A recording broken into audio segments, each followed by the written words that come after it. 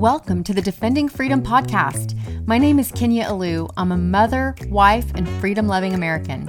If you believe America is worth fighting for, you've arrived at the right place. I believe America's best years are ahead of us, and that's why this podcast was built for you.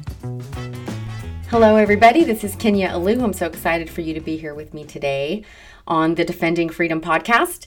I have a very important guest, very special guest, the number one person in my life.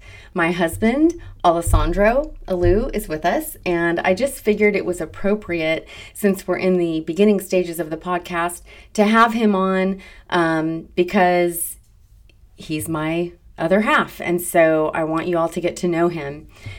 He has an amazing story of where his family came from, and we're going to talk about a few different things today. We're going to talk about his history. We're going to talk about rhinos and dinos, and we're going to talk about the new vaccine. Well, awesome, Kenya. Thank you. I'm honored to be one of your first guests. This is going to be a cool and exciting thing to be doing. So, yeah, I'm excited. So tell me about, you're a first-generation American. I explained that in my intro, my first podcast. So you're a first-generation American. Your parents came from Sicily. So explain a little bit about, what that was like, him coming over, how he came over. I want to know, what party did he affiliate with and why? Yeah, so it's interesting, that story. I'm a first-generation Italian-American. Both my parents are from Sicily, Italy, a small town next to Palermo, which is called Cinisi, and very small little town. And my mother came to the States when she was 14, I believe it was, and then my dad came later. He was probably in his early 20s or so when he came. But yeah, it was... when they came over, obviously there was a lot going on with them at that time, and they really didn't know a whole lot of what was going on. My dad, my mom was able to learn English a little bit faster, so she didn't have much of an accent, but my dad still has a thick Italian accent. And he tells me stories when he came over, and they came over. I don't know if you knew this, Kenya, or not. Much like your grandparents, they came over in stages. So usually the oldest son went with the mother to the States first, and then they got established. The father would stay with some of the younger children until they were able to get, more money to send more people over and things like that. So that was the situation with my mother. So my mother, my oldest uncle, and then my grandmother came to the States first. My uncle obviously was still working in Italy, and then they would move people over. But so how they got affiliated in politics, or what were they when they first came out? So obviously we're talking about 1950s, late 1950s, but early 1950s when they came over. Came through Ellis Island, obviously, and they just knew they were going to settle in St. Louis, Missouri. So when they settled in St. Louis, Missouri... Can I ask, why did they know that? How did they know that? I think my oldest uncle, Philip, if I remember the story correctly, he maybe knew somebody, or they knew somebody in St. Louis. Now, obviously, St. Louis does, at that time, a lot of immigrants were coming over to the States, and they were coming at, back then, you could come as an illegal alien, but you had a work visa, so you were paying taxes into the system. And my dad he was basically what they call a green card, up until, I think he was maybe in his late 60s when he finally became a citizen. But all my uncles, everyone worked with a green card, and it was much easier to get green cards back then and things like that because you were paying into the system. So there wasn't as much of you're just mooching off the system or anything like that. No, they came to work. They came to have a better life for themselves. And so that was the reason they came to the States. It wasn't to come and mooch off everybody and just sit around and do nothing. No, they had nothing in Italy, living in extreme poverty. And so whatever little they can do here in the States, they did. But there was a respect for the United States. Absolutely. From them. Absolutely. I remember my uncle telling me one time, my Uncle Carlo telling me one time, he goes, yeah, me and your dad, when we came to the States, we'd be out, and we always keep a notepad in our pocket with a pen. And every time we ran across somebody and they say something in English, we're like, they learned a couple words like, can you repeat that, or how do you say that? And so they would literally write down, and they learned English just through immersion. But it wasn't like they were just going to keep speaking Italian and you just had to deal with it. No, like their whole thing was, we got to learn English. Like we got to adapt. We got to get into this, and we got to know how to tap into the resources that the United States has for us to be able to get wealthy and make money. And so that was the situation. And so when they came to the States, obviously there were, and I didn't realize this term until after President Obama became president, but they had, they call them community organizers. And these are people that typically met them usually when they come off Ellis Island, but that even was the situation. I guess when they got to St. Louis, they just met people. Typically, there were people that worked for the union that were already kind of set up and established, and they would take these immigrants under their wings, and they would show them the ropes, like, oh, here's where you can get an apartment, and here's where you can get a part-time job, and here's where you... Well, what I realized is they were also influencing these immigrants, and, oh, by the way, here's where you can vote, and here's who you could vote for, because these people are looking after your best interest. These people are going to help you get a job. These people are going to help you, do this and do that. And so it was ingrained in my parents and my uncles and stuff like that back then, and the people just happened to be Democrats that were doing that. And so it was ingrained in them early on that, hey, the Democrats help you. The Democrats will get you a job. Democrats will do this. And, maybe that was a situation back then. And obviously... But it was purely it was they were being opportunists. They were doing it because they wanted the vote, not because they cared so much about these immigrants. They just wanted the vote. They just wanted power. Yeah, no, absolutely. And after the vote happened, obviously they probably went around and, they maybe were there to help out for a little bit, but that was about it. So, so I think from what I know of my family, my dad and everyone, they grew up what people call to be the John F. Kennedy Democrats, where the party lines were kind of, maybe I guess you can say you're a moderate Democrat, I guess in a sense, where you kind of leaned, you went on both sides of the aisle a little bit. I think back then they got things done. And they were very Catholic, so very pro-life, yet voting with the pro-choice party. Yeah, and that just it just could be that they just didn't know or they didn't care, because I know most people now these days, they will be like, well, that's one of the issues, but that's, maybe somebody's more inclined to having their taxes lowered than compared to, killing babies, I guess. I don't know. Well, taxes being lowered and abortion being defined as killing babies, which it is, are both Republican platforms. The Democrats want to increase taxes, and they also they're champions for abortion. That's one of their main one of their main platforms is abortion. Yeah. So really they only knew what they were being told. Exactly. They didn't really know what the truth was.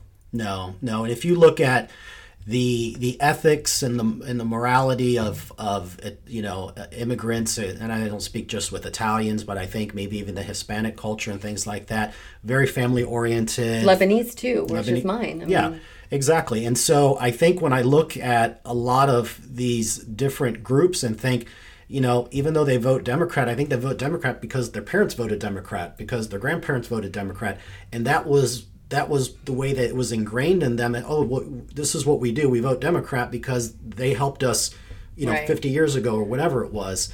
But you don't vote Democrat, and you I don't know if you ever have, but I know that since we met, let's see, we've been married almost 16 years. It'll be 16 years in January. And on our very first date, I was pretty hardcore. And I asked you straight up, are you a Republican or a Democrat? Because I wasn't going to continue dating you if you said the wrong answer. No, I was definitely a Republican. And that transition for me, I believe it was in 2002. Let me see. When was, remember George Bush, the son, he was running, I think he was running for re-election, I think it was. I can't remember off the top of my head. But anyways, my start in politics got started and many people may, this obviously will date me a little bit, but I was at Life Christian Church in St. Louis, Pastor Rick Shelton's church, and one day we had a guest speaker, and this guy, his name was Bill Federer, and he was running for Congress for a highly Democratic district. Now, he was a Republican running in a district that was just overrun by Democrats. Now, this area is very similar to where my parents, when they came to St. Louis, this was basically South St. Louis, inner city St. Louis, where back in the day a lot of immigrants were. And so this area has always been Democrat, and I can't remember what it is now. It probably still is. But Bill Federer was a Republican running for that seat against a well-known congressman. His name was Dick Gephardt. Most people might know who he is. He was, I don't have a very big memory of him or whatnot, but I know that, he was highly respected in the congressional seats and stuff like that. So anyways, Bill Federer spoke at the church, and he started telling us about the history of America, and he told us how... Hold on, sorry. Before, I want to interject, before he came and spoke at the church, did you identify as either Republican or Democrat, or were you just kind of like apolitical? I don't even know if I ever voted before that. Okay. Honestly, I thought it was a scam. I thought that it doesn't matter who you vote for. Well, if you judge that based on the 2020 election, then you might have a case. Yeah, and I didn't really understand politics back then, but I felt like there's people that were putting people in positions, and there was nothing that a vote could do about it. So that was my whole thought about it. Was I just didn't care. I'm like, I'm not going to mess with this. And then obviously Bill Federer spoke, and he started explaining about the country and how it was founded by God, and how the So wait, you got a guy speaking at a church? Like 20 years ago. 20 years. It's political. He was a political candidate speaking at church. And the rule was... Sounds like my pastor. Yeah.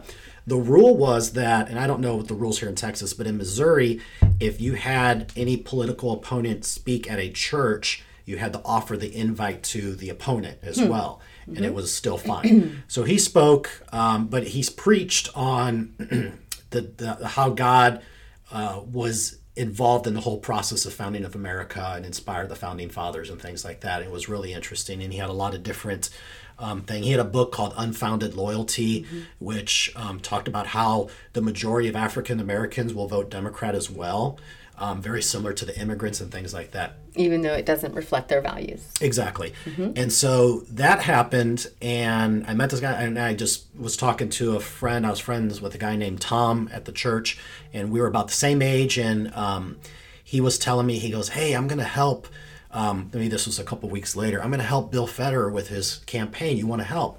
I was like, yeah, sure. What do you want me to do?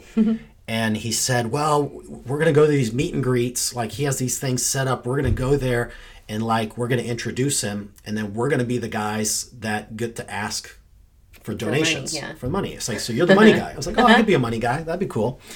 I had no clue what that was about, but as I was basically following Bill Federer around for the, I don't know how many months it was, I was literally everywhere he went. I showed up, he showed up, and then sometimes Tom was there, and we kind of went back and forth. And I heard his points, his talking points every time, and I just thought, man, that's who I align with. Like, I align with everything this guy's saying, and I thought, I'm a Republican, And so I think that was the first year I actually voted was for George Bush Jr. Now I knew, gosh, oh my goodness. So I remember the Reagan Revolution and stuff like that, even in grade school, all that stuff. Like, I remember seeing... George W. No, Ronald Reagan.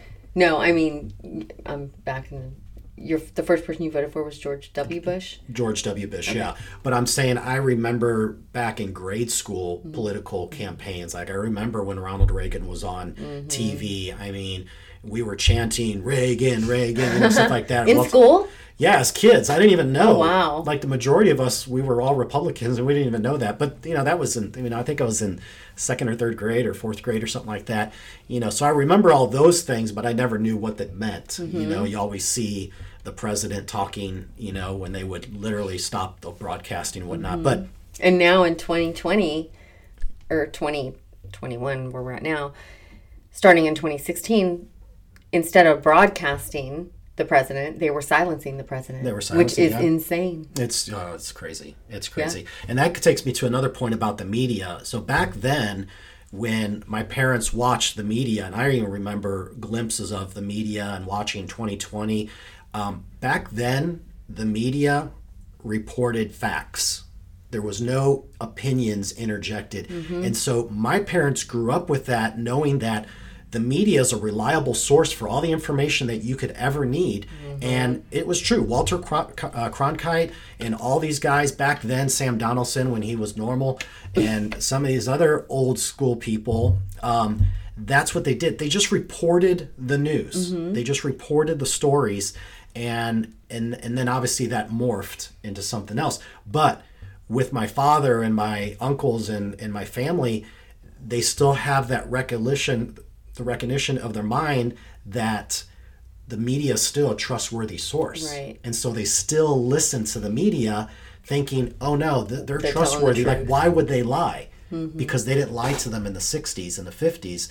But now things have changed and they just haven't seen that transformation. So interesting. Yeah. So most of your family, cousins, brothers, are Republicans.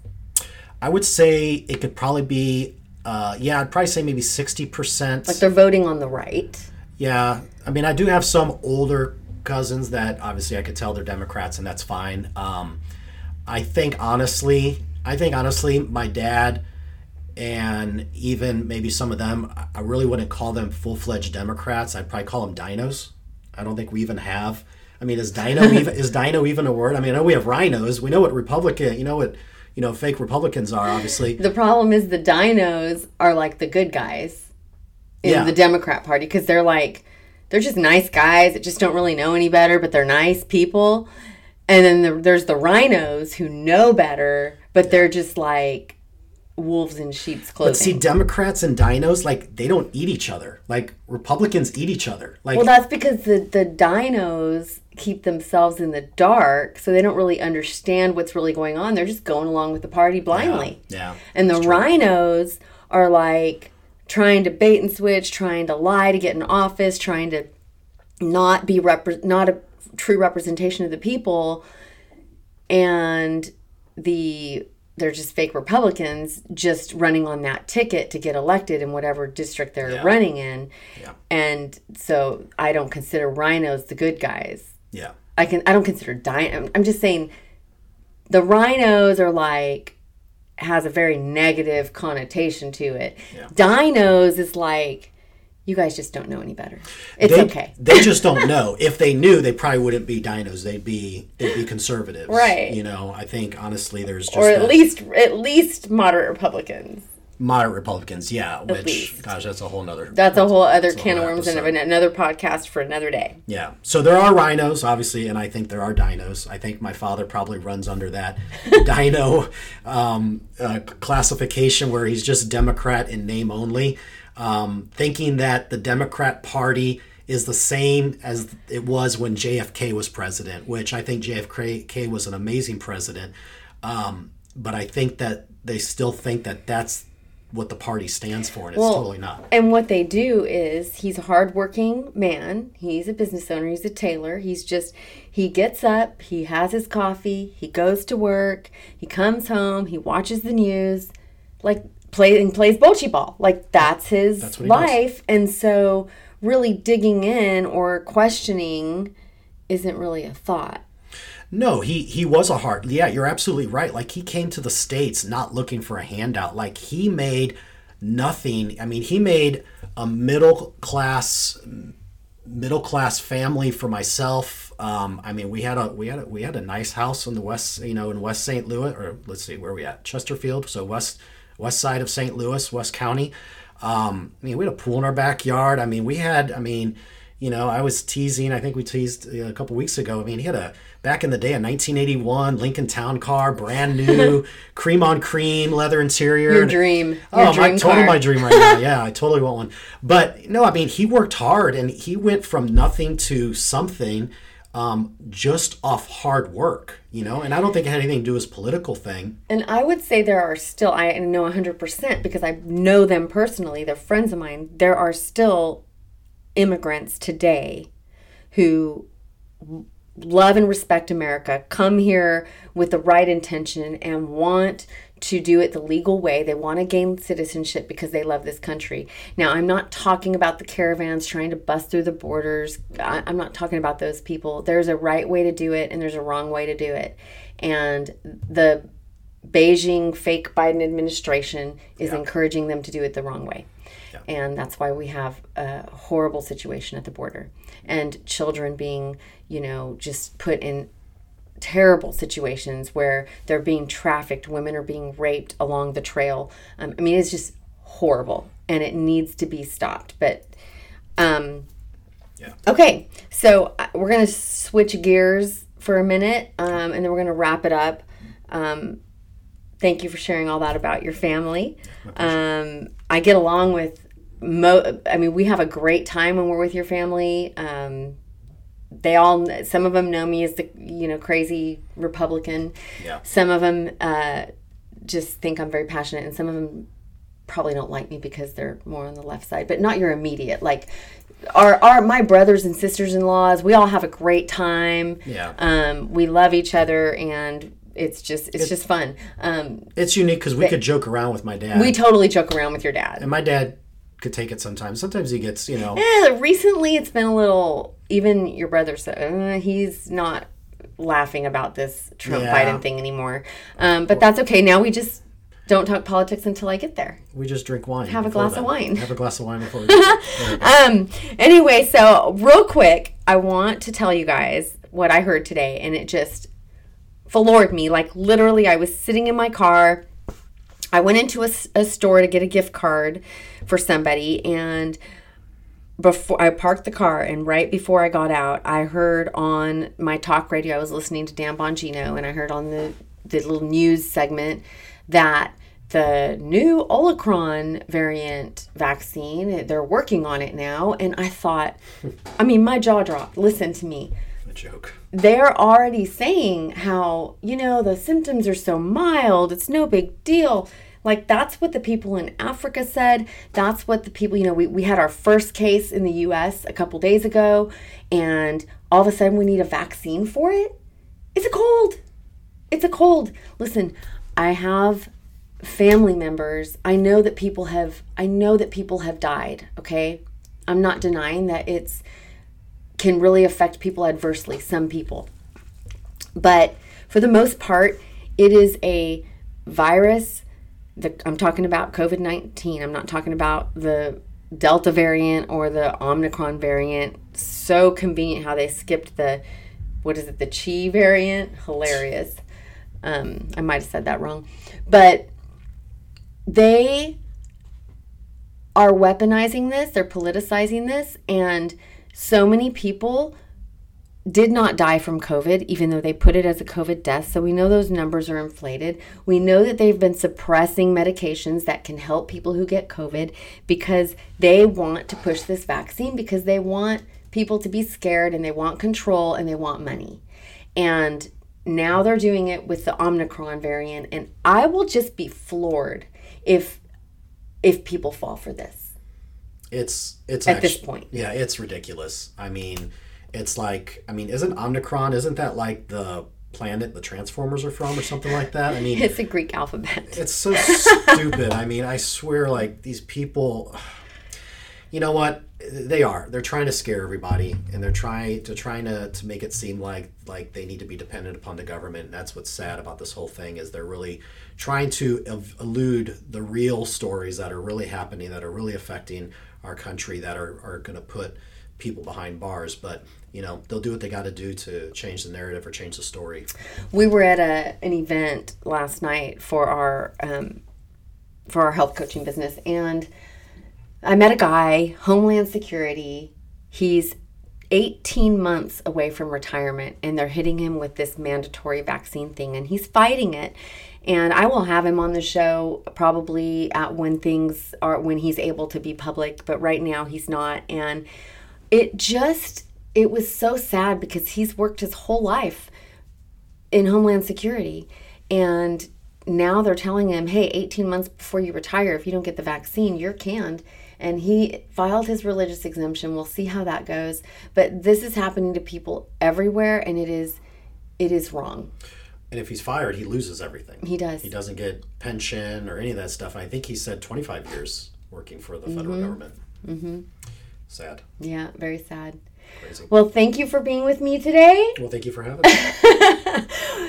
Alessandro will be one of our very frequent guests. We have fun together. Sometimes we banter. Sometimes we, you might hear a little spat here and there, but we are mainly on the same page. And on that, I want to just share with you single people out there, when you go on a date like we did, I was 29, I was 30, he was 29, something like that. When you do that, I was just at that point so not interested in wasting my time. I wanted to get married. I wanted to have more kids. And I wasn't afraid to just ask him, like, all right, I knew he was a Christian because we met at church and I had seen him serving. But I was like, okay, Republican or Democrat, because no way could I be married to. I didn't tell him that. I don't know how anybody could do that. That seems stressful. I could never be married to someone with the polar opposite values as me. And on that note, when the 2 weeks to slow the spread came around and COVID and everything, you and I were very much aligned in how we treated this thing. I didn't have to convince you that it wasn't scary, and you didn't have to convince me that we couldn't shut our lives down. We just knew how we were going to live, and I'm so thankful for that. I'm so thankful that we were on the same page with how we were going to handle and how we were going to raise our kids through this situation. Yeah, it was easy because we knew this is what we're going to do. Obviously, not going to get the vaccine, not going to do any of that nonsense. And so it just makes it easier when both husband and wife are on the same page. Yeah, so be bold, go find your spouse and make sure you know what you want and make it known what you want. Okay, we will talk to you guys later. Thank you so much for tuning in. We'll see you on the next one. Bye-bye. Thanks for listening. Please leave a rating wherever you download podcasts and be sure to subscribe so you never miss a future episode of the Defending Freedom podcast.